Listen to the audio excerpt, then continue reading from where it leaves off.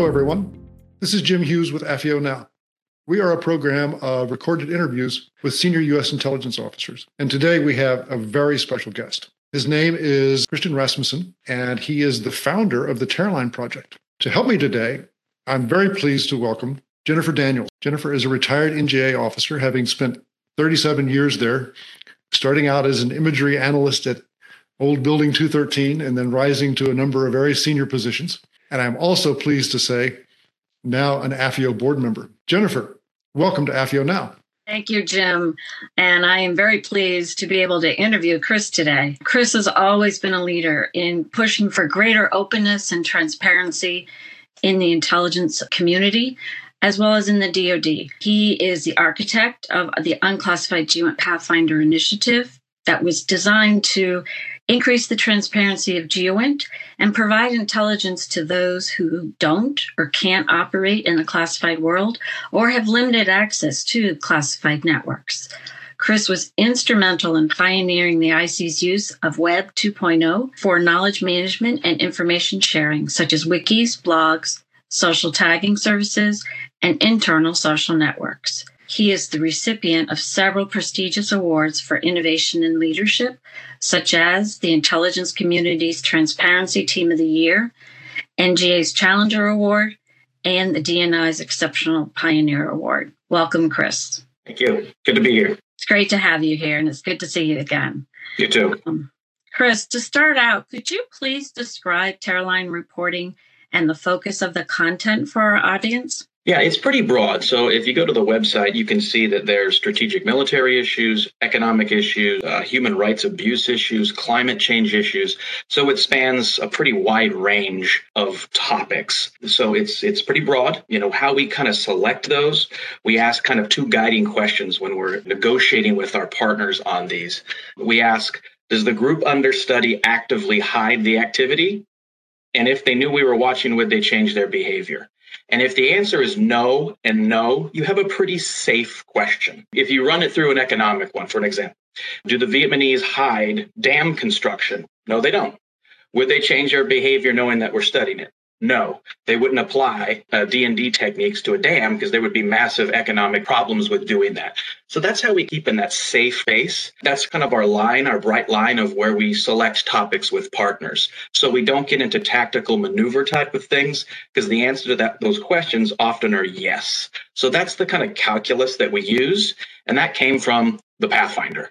I'm sure that we'll get into that later, but that's kind of the calculus that we use. Thanks, Jim. Really appreciate that description of what you're doing. So why did you create the Terralign reporting application? And when was the first report posted? And maybe you could tell us a little story about what it took to get that first one posted. Sure. Yeah, so it came out of the GEOINT Pathfinder. Many things came out of Pathfinder. This is just kind of the most noticeable one. Classification rewrite stuff is not, people aren't going to see that, but that was instrumental with Pathfinder behind the scenes at NGA. But it was designed to deliver content to somebody's phone, outside the SCIF. So we had two sides to the application, a side that runs without authentication and a side that you need to authenticate to see the content, kind of like a paywall architecture. The one that has grown the most post-Pathfinder is the non-authenticated one that everyone sees. So the first report that came out was in 2018. You might have been in the audience for this one, Jennifer. It was debuted on stage at GEOINT conference in 2018. At the time, Director Cardillo, I was having a conversation with former Director Long, and this subject came up about innovation. And it turned this conversation into that. And they debuted the first article, which was on North Korea modernization, apartment construction, and things like that. So a good economic issue. And the question was, you started your first one with North Korea. Again, you can do North Korea as long as those two questions are safe. Do the North Koreans hide building apartment complexes? No. Would they stop doing that, knowing that we're watching? No. So even North Korea, you can do and do safely. So that was the first one that debuted. It took a lot of people by surprise of the quality of the piece, and the author was invited to speak at NGA's Korea Days. It got quite a bit of good feedback from DIA, CIA, and other kind of economic working group customers. So when the Terralign links are published, A lot of people take those and they disseminate those to their working groups, the economic working groups, the climate working groups. So that's how people become aware internally of when new articles come out. So that's how they're kind of shared. But that was the first one that we started off with in North Korea and started off with a bang there. Thanks, Chris. Who was your partner for that first one? It was called the North Korea Economy Watch. We partner with nonprofits, and that was the first partner. It was a gentleman and a very small team who were, their sole website was to do economic reporting in North Korea. They reached out early, kind of hearing about the program, and that was the first one. There were two others in draft, but that was the one that made it first. So we had one with CSIS in draft. That they might have been the first, but it was the North Korea Economy Watch that was the first one out the gate. Great, Chris. Can you now provide our audience with a recent example of one of the Chairline reports and how that one is being used and the impact it's had? Sure. I'll use a really, really geeky one, which is a machine learning one, and then a more analytic one that just recently came out. So we did a deep learning piece in partnership with a PhD candidate at William & Mary.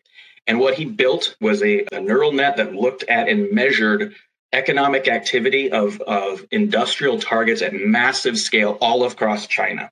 And the system analyzed about 3,000 images. He correlated that with also Nightlights data, which is public and open to build this system.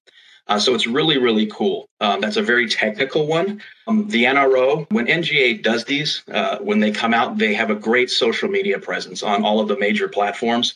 And they make these summary videos for them that go into social media. And the NRO, retweeted that one and said, awesome work. So that's good because our partnerships with imagery come from in collaboration with NRO. So they get to see the type of data barter work and work that we're doing with Chairline. So that's a real techie one. Another one that came out that's not a techie one is cultural heritage damage in Ukraine. So we partnered with the Cultural Heritage Monitoring Lab, which is a group, a kind of a hybrid of the Smithsonian Museum and the Virginia Natural History Museum. And they specialize in looking at cultural heritage sites around the world. So that's churches, museums, cemeteries, and things like that are protected. They analyzed and confirmed damage at 108 sites in Chairline, and that went out. That had a pretty broad reach. Watching it again, just the visual analytics within Facebook, within LinkedIn, a lot of archaeologists, a lot of preservationists, a lot of UN folks. And then the feedback that I get behind the curtain, it has been used in planning circles with our allies in that effort. So I get the qualitative feedback behind the curtain, and then I pass that to the partner of how it's being used internally. So that one was a big hit. No, those were both excellent articles, and I did enjoy learning more about convolutional neural network. Yes. I remember when I first heard of those things in the algorithms, and I was skeptical, but there's been a lot of examples of how that's worked, and it was good to see it in practice by William & Mary. Yeah. All right. So, Chris, could you tell us a little more about who your customers are and how they're using Chairline reporting? Sure. I gave two examples there. Some other ones that we have. The State Department has used our human rights abuse content. So we did a piece in partnership with RAND on the abuses of Uyghurs in China. That was used in official Twitter handles from the State Department, multiple ones as a coordinated campaign to bring pressure on that. So that was a really cool example. We have, again, economic working groups internally, climate change working groups internally that consume the content as well. And even on the technical side, DARPA and NSA have taken the data and scraped it and used it in machine learning models itself. So they take the content, kind of like many do in the knowledge management world with Wikipedia. It serves as a knowledge base. So they're using the content itself as a knowledge base to grow and sharpen different models. We also have a congressionally directed action to produce more China content. So whenever China strategic military content or economic content or Belt Road content comes out, we send our points of contact, send those directly to oversight. So that's pretty neat. So those are some examples of the usage of it. I'm missing a few, but if I think of any more as other questions come, I'll add them in. Those are the off the top of my head. Yeah, thanks, Chris. That would be great because leads right into my next question, which is, how many partners and participants do you have? And can you tell us, I mean, you've told us quite a bit about who they are, but is there someone that stands out that you haven't mentioned? So right now we have about 15 active partners. There's others that are coming in. We recently held this Tearline Ask Me Anything event, kind of modeled on Reddit, and about 50 organizations showed up. So we are processing those now. So you're going to see a big spike in content from that partnership base. But there's probably around 15 in the system now that are drafting content. So we're in the nonprofit space, and that's pretty broad. So it goes all the way from, again, the Smithsonian, the Stimson Center, 38 North, RAND, CSIS, and then William and Mary undergrad. And I've gotten pretty cool letters from the deans at, say, William and Mary, say that this is really hard in a good way. So that brand that's up there, those students have to get it up to the Stimson Center level or the RAND level.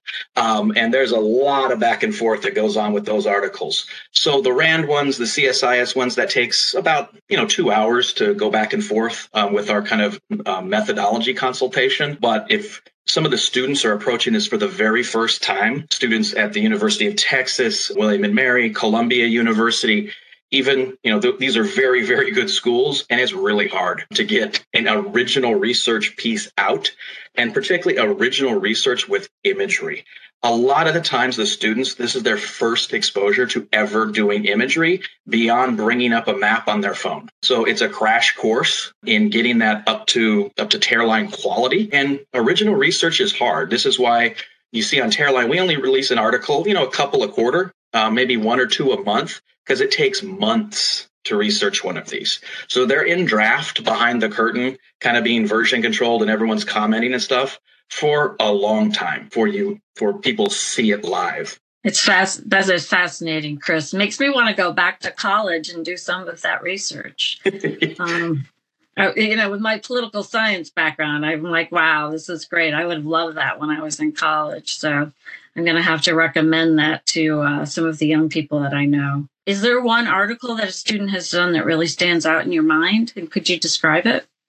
There's been all really, really good ones, but I'll use one example where these students got from very little experience to creating a open radar change detection service to measure coal-fired commission plants in China in 3 months. So this was the height of the pandemic, and Columbia has been a good partner, Columbia University. And they wanted the 2 questions that they were looking at, they wanted to measure to see if the Chinese were commissioning coal-fired plants at the peak of COVID or letting the workers stay at home. And what we built is made an open radar change detection service in Google Earth Engine. So Google Earth Engine is a massive analytic platform that's free. Academics use it. It's a great platform. It's not Google Earth that people drive around in. This is the more heavy analytics. You build services inside of it at massive scale. So they took open radar data from Sentinel and then looked at hundreds and hundreds of images that they didn't look, but they built the system to look at it. And it showed that the Chinese did not let up during COVID and commissioned 5 new coal-fired plants. And this system is pretty accurate in detecting general activity because the press reporting, the economic reporting, the supply chain reporting in China is sometimes exaggerated. So this was a good way to objectively look at it through open radar data. And it was an amazing piece. And they built that within 90 days. Some of them had a Python background, so there was a coding background, but none of them had a specific GeoInt background. And they hustled and got to that amazingly quickly and made an awesome piece. The other thing that they built was a green detector. So China has planted millions of trees with these carbon sink initiatives, and they wanted to know if this was working. So again, they built this change detection service that detects green reflectance from vegetation. And what it showed is a lot of the trees, they've planted a lot of trees, but a lot of them are dying and haven't been growing.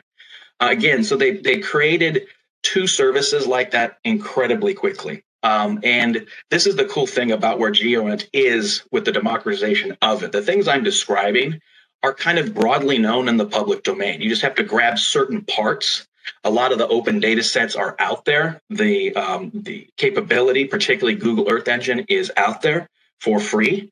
You just have to kind of be creative on what you're trying to look at to answer a niche question. And both of those pieces were enormously successful within the climate change working groups at NGA and other places. Again, our point of contact, the NGO for climate and economic issues, loved those pieces and shared them very, very broadly with his colleagues at DNI and even the White House working groups that are heavily involved in climate issues. And they went from zero to that in 90 days. Wow. That's terrific. I mean, I can't wait for these people to join our business and enter into the intelligence community. It will be a real plus. Does NGA provide data to your partners and to the students? We do. So that was one of the things that was experimented with in Pathfinder. We didn't want to cut huge contracts because we wanted to keep the price down. So we said, hey, you know what we can do? Let's exchange data where we can, and that'll be the center financial piece rather than cutting a contract for labor. So we can trade the data, if you will, in return for high quality reporting. And the vast majority of what people want is Maxar. So the NGA's huge purchasing power and the third party power of that license allows us to do that. And that's what most folks are after. We can sponsor Planet, the little ones that are about the size of a toaster. But again, the technical talent goes up when you have more non-literal images, right? So anyone can look and do a good job visually, literally, and write something of very, very high quality. But with radar data, with some of the new sensors coming on like Capella and things like that, you need a technical talent base beyond kind of literal imagery interpretation to make something of value. So we have offered that to folks and people have experimented with it, but the vast majority of people want high quality commercial electro-optical. That's what they're looking for because look, the average price is pretty high for even a single image still, right? It's getting better. But schools, nonprofits, the North Korea Economy Watch, they don't have that big of a credit card, right, to throw down and buy 10 images. We do. So when there's a direct federal benefit, and we, as the content I've described, there's a clear benefit on making it, we can extend that to a third party and cover the cost for that. So that's mostly what people want is electro-optical, but other sensors are coming online. I have a great relationship with Dave Gauthier in the commercial business office. And when new sensors come online, they always want to offer it to Tearline to see if we can experiment with it. It's just that the more non-literal ones, they're just harder to do because in many cases, you have to build something like in Google Earth Engine to do a good job with it. You just can't just look down and go. So that's the kind of the barrier to entry is a little bit higher on those. Okay. Great, Chris. I can see why they would want to use some of the high resolution imagery. You really can see a lot more, tell a lot more. But you're right about some of the other sources in the non-literal is different information that you can gain from them. So your website states that NGA verifies the analytic methods, but does not edit the analytic conclusions. Could you tell us how this is accomplished? Sure. So when we were starting out doing the negotiations with schools, they were very, very reluctant to tie editorial control to a third party in the name of academic freedom. And that makes a lot of sense. This is not NGA product. So this is their intellectual property. NGA helps with imagery, and we provide GEOINT consulting services that focuses mostly on the methodology. So NGA is not going to get in there and do happy versus glad. They're not going to say change this sentence or we won't publish it. It's more focused on the methodology side of it. So an example, if someone has 2 data points and cites a broad trend, the feedback would be, hey, why don't we cite 5 data points to cite a broad trend because that's a small sample size. So it stays on things like that, the methodology side of things to balance academic freedom, because there's not any group that's going to hitch their wagon to a third party with editorial control. So that's how we kind of thread the needle, is we stay on that side of things. And the customers and our partners have really loved the back and forth of, did you think of this? Hey, this might be this. So it stays there. We're not getting into, move this up to the top. That's all stylistic stuff. and we stay away from that completely. So it does a good job of balancing academic freedom with something that NJ is very good at institutionally, staring at things from outer space longer than any group with the predecessor organizations on Earth. So that knowledge is passed to it. As you can see, it produces a pretty great output. Great. Have you had instances where you weren't able to have that back and forth and some of the analytic methods weren't approved so that they were not approved and put onto NGA sites? No, again, like when we do the, from Pathfinder, kind of the OPSEC rules and we call the Pathfinder rules, because, the things that we do, we know this trade space pretty well, the open source space. I've been in it for 15 plus years. And I know what state of the art is and isn't, and what is worth protecting and not protecting. So there hasn't been a case of doing that because we're riffing on broadly known methodologies within the public domain, within academia. So you just have to know what to protect, kind of, what is patentable? That's the kind of standard that I use. Is it truly transformative? Is it really original? Does it pass the non-obvious test? And those are the types of things that are worth protections if the answer is yes. But just the fact that we are doing this does not warrant protection. So we kind of move past the "Are we interested in X?" question, and Tearline has really helped with that. Again, people see Tearline, but another huge thing that came from Pathfinder was I served on the classification rewrite committee that did our new consolidated guide. And a lot of those tips from Pathfinder were put in, and hundreds of items were declassified and downgraded for those practical reasons. Because when the classification guides were cut, many of them were cut in the 80s and 90s, and we're just in a different world. That's why it needed a relook. So we were sequestered out with a group. It was tense, but it was worthwhile to do that for several days and just really get into it of why is this line item classified? What are we protecting? What is known in the public domain already? And it applied those type of rules to it, and a lot of things downgraded from that. And Tearline benefits from that intermingled work from Pathfinder. So it all kind of comes together. Thank you, Chris. I really appreciate that. The AFIO has members that are educators, and they may have an interest in becoming a partner.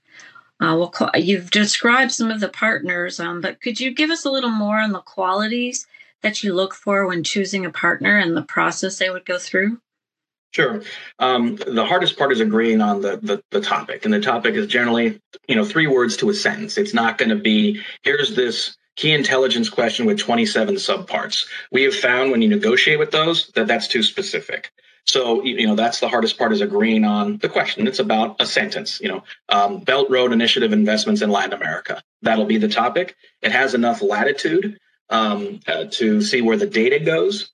So that's the hardest part. There has to be a value and benefit to the agency. So we work with internal stakeholders here. I call them helpers. So when we identify these helpers to help us kind of shape the content throughout that editing process, right? It's not editing in an editorial control way, but when I identify, say, Paycom and NJ folks embedded to Paycom, if they want a piece and they said, hey, can you take a look at this? Those people serve as the helpers, and when the Tearline article comes out, they also help distribute that internally. So they're kind of dual-hatted when we identify them. So what we look for, this is not just we go to the GIS department and that's the standard. That helps, but it's just when you're talking and we meet and we do the videos, you can get a sense of hustle. And that's a little fuzzy to suss out, but that's what we're looking for, a serious commitment, because the students get named publication credit on these pieces. And so we're not the American Medical Association journal, and we're not a book review. We're right in the middle.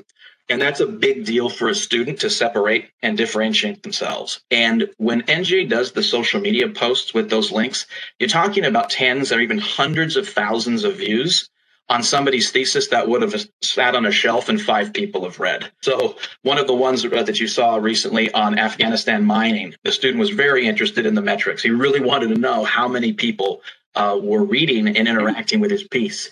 And when I shared him the numbers, he was just absolutely blown away. I said, well, there was 12,000 in the last 2 days. And he was expecting his academic advisor and 4 people in the library that may check it out. So it's big numbers. So it's not just the GIS departments that we look for. If we are doing a technical thing, it will come from, say, like the data science department at William and Mary. But it's not just that. So I described the Columbia team. They had a journalism major on the team that provided incredible value. So there was kind of the technical team, the research, and there was a journalism student that was awesome at running down ground leads and doing interviews to get that information. So if we narrowcast just to the GIS department, we wouldn't have got the journalism student. So when we advertise, we always kind of say, hey, we're looking for a diverse team. And that means if you got somebody technical, great. But I use that journalism example often to let people know that this is not just a niche thing. If you want to learn, you just have to hustle and we'll help you. Again, I get these great notes from the schools that say, hey, this is really hard. Students were really frustrated, but they look back and they love it because it's hard to do this. So we look for a diverse team when we're kind of negotiating. And some of them we've found and didn't partner with. It just wasn't there. They might be in over their heads. It didn't sound like they were going to get there. So that's how we kind of determine through back and forth.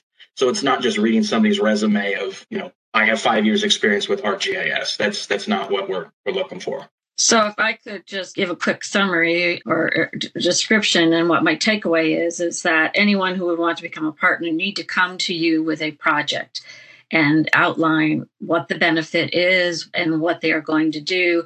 And they also need to be able to bring together people who are from different specialties. Right. Very strong believer that you combine a technical person with someone who can write and investigate. You're going to get a lot more information, and you're going to increase your knowledge more than you would if you just took a narrow focus of say, just a data scientist. So I'm really pleased to hear that's what you're looking for and what you're doing. So as we prepared for this interview, you shared with Jim and I that your program became a program of record in a relatively short period of time. Are there any lessons learned from an innovation perspective that you'd like to share with our audience? Yeah, quite a few. And this has been a cool journey, but doing something that's never been done before is not easy anywhere. So the government gets a bad rap, but doing something that's never been done before, people are going to go, what? Why are we doing that at small insurance companies or the Boy Scout Association? It's not just the government. It's a very human thing to anchor to what you know when you're in unknown territory. And there's been a lot of talk about innovation and what that is. I like to break it into two different categories. But before I talk about why I think that's important, there's kind of this idea that you go to the Shark Tank and you have a cool idea and everyone's going to clap. I found that not to be the case. Is you got to hang in there long enough. There is, this is also borne out in corporate innovation cells. And there's been studies of these that they haven't performed very well because of the obsession with short-term return on investment. Asking too soon of doing something brand new, you're not going to see it in 90 days. The things that are truly new, not just riffing on a base that already exists, but truly new, you're not going to see the quote unquote results in 90-day sprints. It's going to take a while to hang in there. And, Teralign took a while to grab, I wanted to hang in there long enough to get around 5 articles. And then once I had that, people would go, oh, this makes sense, right? But we had to hang in there long enough to get there rather than, we did 90 days, we're out of here. There's no measurable success. So particularly with things that are new, that have never been done before, you have to be patient and to let it mature to find its fit to go there. Also, just kind of separating evolution from more kind of breakout things. Kind of a riff on a thing that already exists is absolutely necessary, but that's different than doing something without a rearview mirror, right? And I believe that those need to be put in 2 separate buckets in thinking and funding as well. So, set aside monies for things that have never been done before, because if they're competing in one giant bucket, the things that have never been done before are getting mushed in with things that have been around for a long time, or say a 20% efficiency, which those are 2 separate categories. So if you really want things to grow, you need to put things into more the long-term, never been done before bucket to protect those. And we were able to do that with Tearline.